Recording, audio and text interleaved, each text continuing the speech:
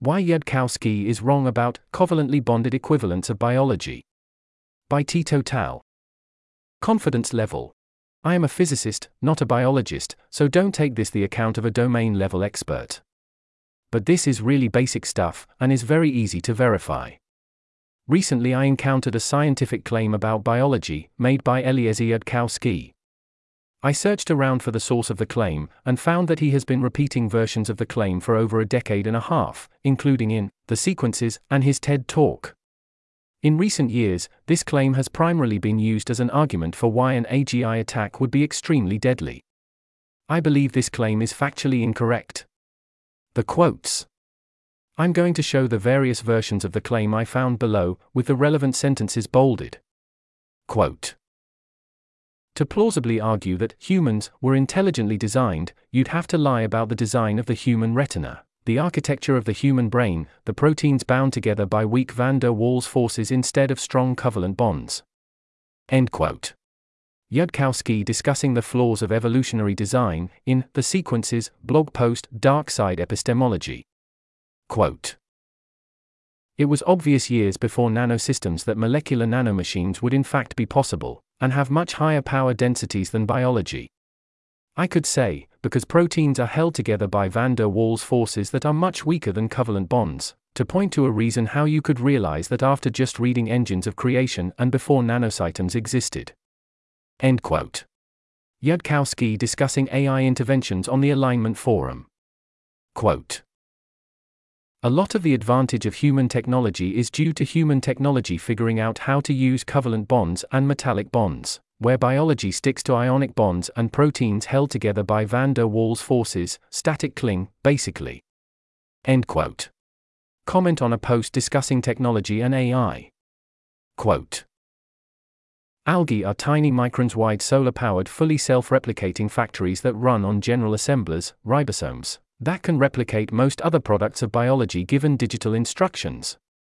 This, even though the proteins are held together by van der Waals forces rather than covalent bonds, which is why algae are far less tough than diamond, as you can also make from carbon. It should not be very hard for a superintelligence to repurpose ribosomes to build better, more strongly bonded, more energy-dense tiny things that can then have a quite easy time killing everyone. End quote. Yudkowsky's example scenario for how an AI could extinct humanity, on Twitter. Quote. Can you build your own synthetic biology, synthetic cyborgs?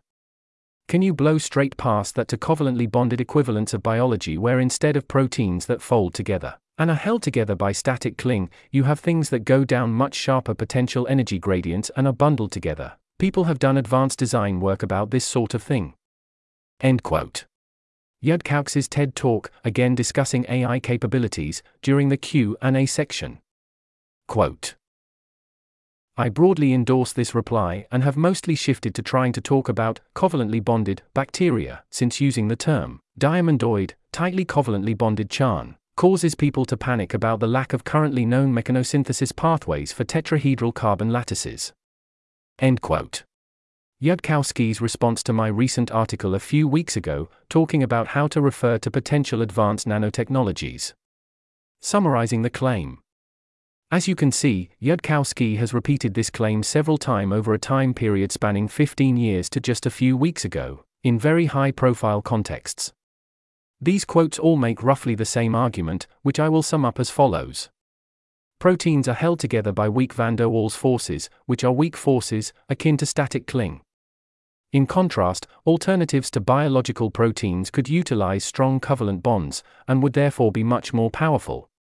Although the claim is deployed in a few different contexts, I will focus this article on the context of molecular nanotechnology, where it forms part of an argument for the potential deadliness of rogue AGI. Bond types.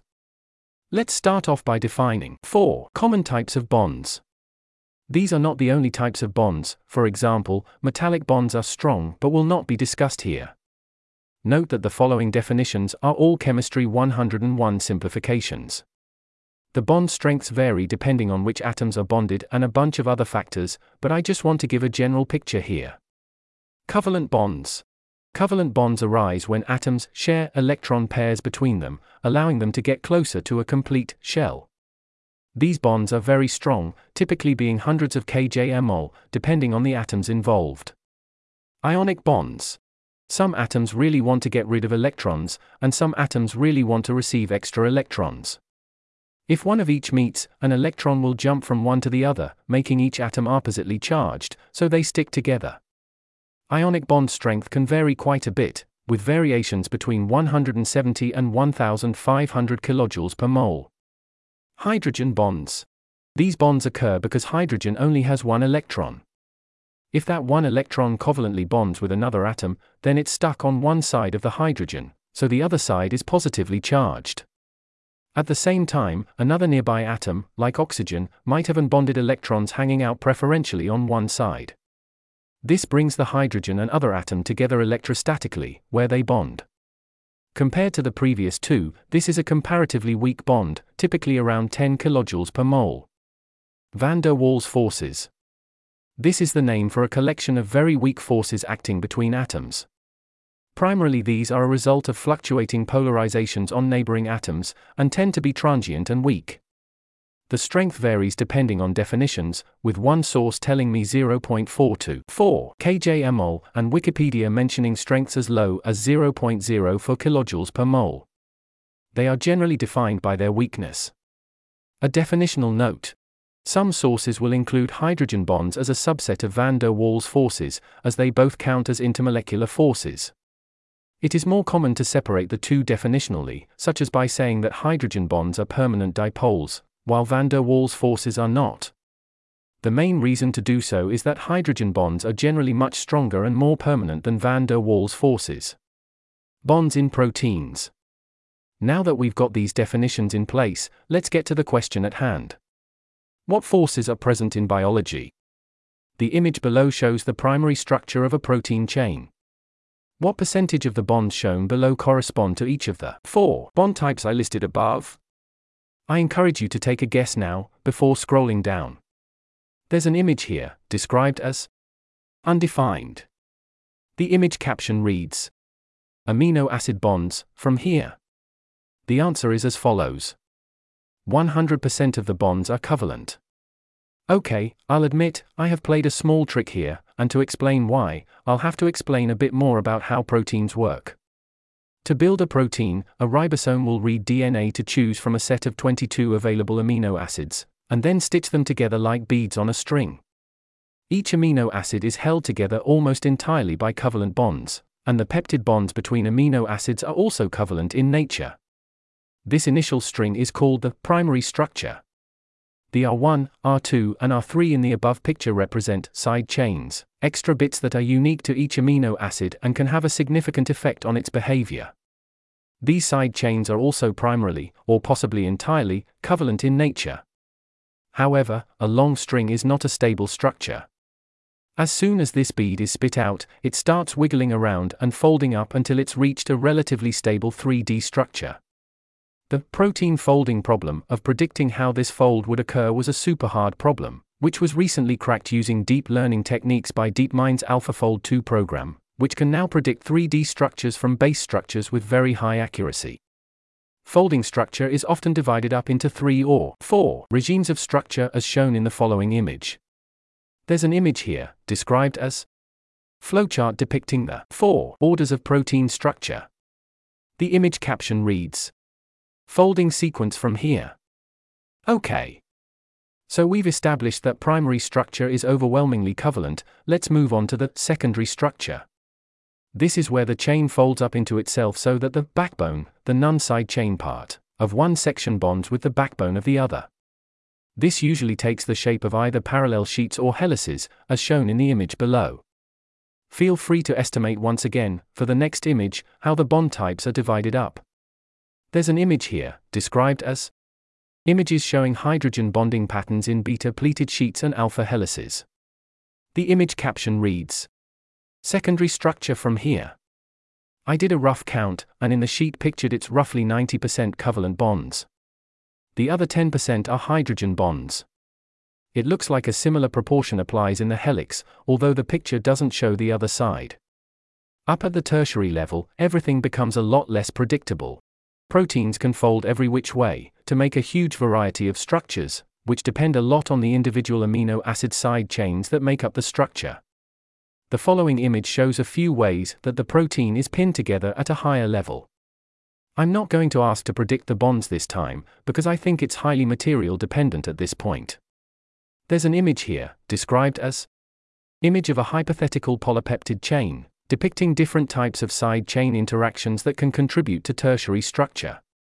These include hydrophobic interactions, ionic bonds, hydrogen bonds, and disulfide bridge formation. The image caption reads, "Tertiary structure from here."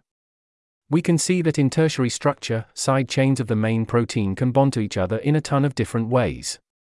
We can have ionic bonds, hydrogen bonds, van der Waals interactions, and, covalent bonds, in the form of disulfide links. These can act as sort of pins, locking folded structures in place. This website has a nice 3D model that lets you play around and explore the different types of bonds in a complex protein. So at long last, we have all 4 types of bonds available, and the proportions of each is just gonna depend on the exact sequence of amino acids used. However, for most if not all proteins, the order of prevalence will be covalent bonds greater than hydrogen bonds greater than everything else.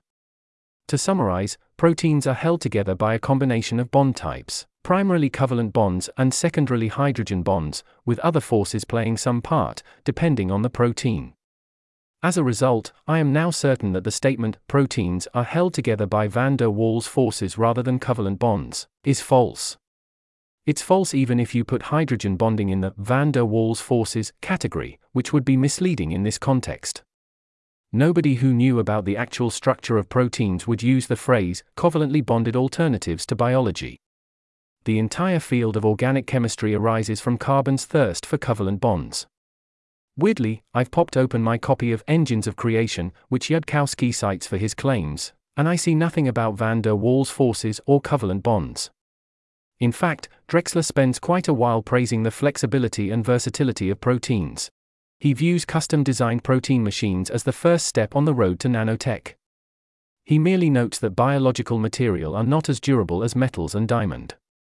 Of course, Drexler is not a biologist, so even if he had said it, it would still have been worth fact-checking. Covalent bonds were not the motivation for molecular nanotech.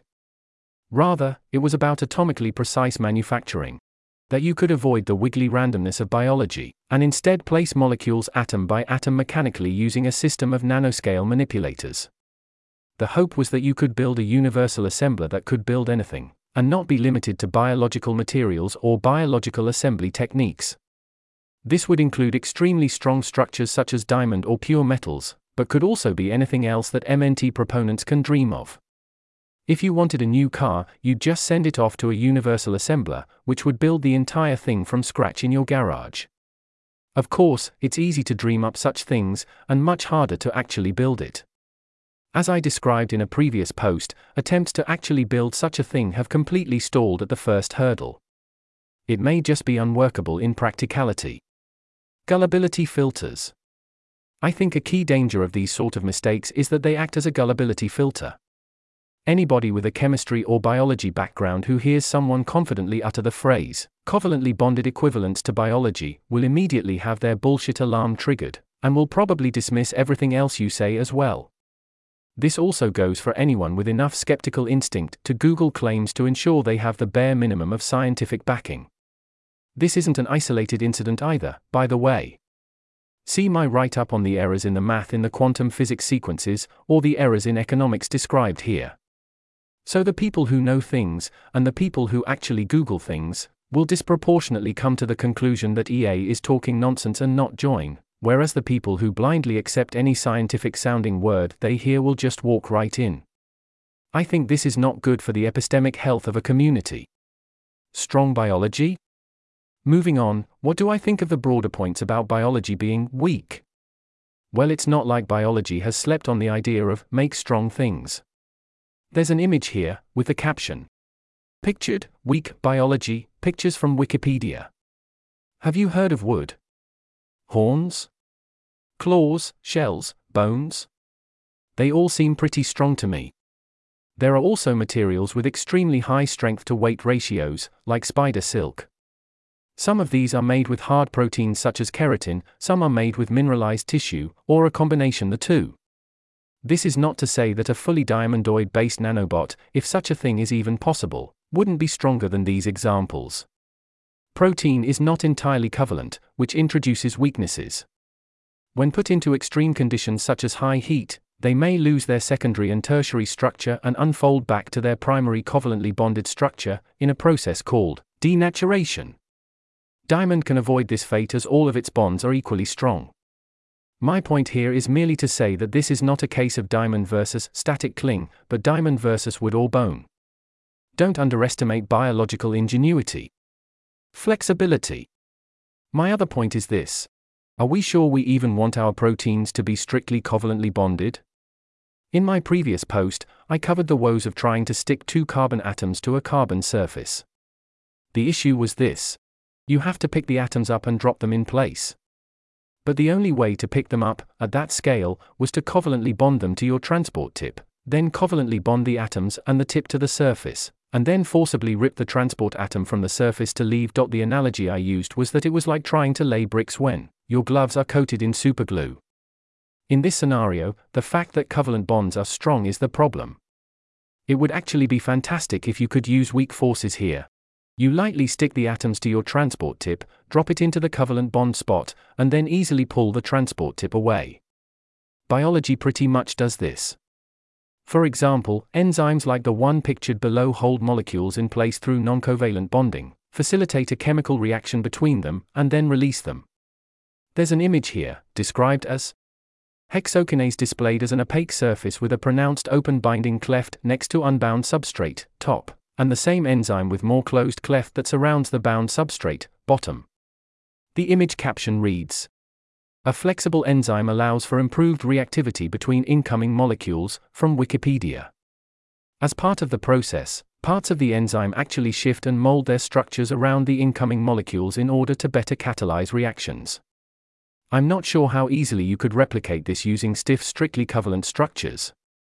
Part of the reason that proteins are so flexible and versatile is exactly the fact that they aren't fully welded together by covalent bonds, and thus can utilize multiple strengths of force as necessary for their purposes. Back to the drawing board? Imagine there was a boss and inventor who knew nothing about biology, and set out to build molecular machines. After 50 years of hard work, he rushes in and we get the following exchange. Inventor, Eureka! I've invented a fully functioning self-replicating molecular machine. We can use this elaborate structure called DNA to encode strings of amino acids, and they will automatically fold into a virtually unlimited variety of three-dimensional structures that can do a huge variety of microscale tasks, including replicating themselves using these incredibly complicated structures called cells. The possibilities are endless. Boss, I dunno, this design seems like weak shit. It's not as tough as diamond and only like 90% of the bonds are covalent. I reckon you should abandon this design entirely and go back to the drawing board. It can't be that hard to build something better. He may be right that something better is possible. But that doesn't mean that something better can be built quickly. The DNA, RNA model has been refined with over 3 billion years of practical trial and error experimentation on a planetary scale. Evolution may be dumb and slow, but it's also got a ridiculous head start. I do not expect evolution to have created the best molecular machinery it is possible to ever make, given infinite time and resources. Evolution provides constraints on how changes can occur, so if you remove these constraints, you can, almost by definition, do better. But it seems to me like the smart thing to do, if you want to build effective self-replicating nanomachines quickly, is to piggyback off the natural experimentation of biology, and make even cooler and better things within the DNA framework, rather than starting from scratch and trying to reinvent the wheel. I think this is true for humans, and I think it's also true for non-godlike AIs. I am very excited to see what can be accomplished in biology in the years to come. We are now in the age of AlphaFold 2 and CRISPR, and I expect at least some incredibly cool stuff to come out of that. In my previous post, I highlighted DNA robots and DNA origami as impressive advances that I will keep an eye on, as we learn its advantages and limitations. I think there is still a lot of room to explore what biology tells us about the potential capabilities and dangers of molecular machines, biological or otherwise. I would be very interested to hear from any biologists who have expertise in these areas. Conclusion. I believe that the claims about protein bonding repeatedly made by Yudkowsky are factually incorrect. Proteins are primarily held together by covalent bonds, and secondarily by hydrogen bonds, with van der Waals forces sometimes but not always contributing. It is true that molecular machines based on diamondoid or metal could be physically stronger than biology, but attempts to build such machines have completely stalled. Biology can still build very strong materials such as wood and bone, and the use of non-covalent bonds can actually be very useful for the flexibility and versatility of proteins such as enzymes. This article was narrated by Type 3 Audio for the Effective Altruism Forum. It was first published on December 6, 2023. To report an issue or give feedback on this narration, go to t3a.is.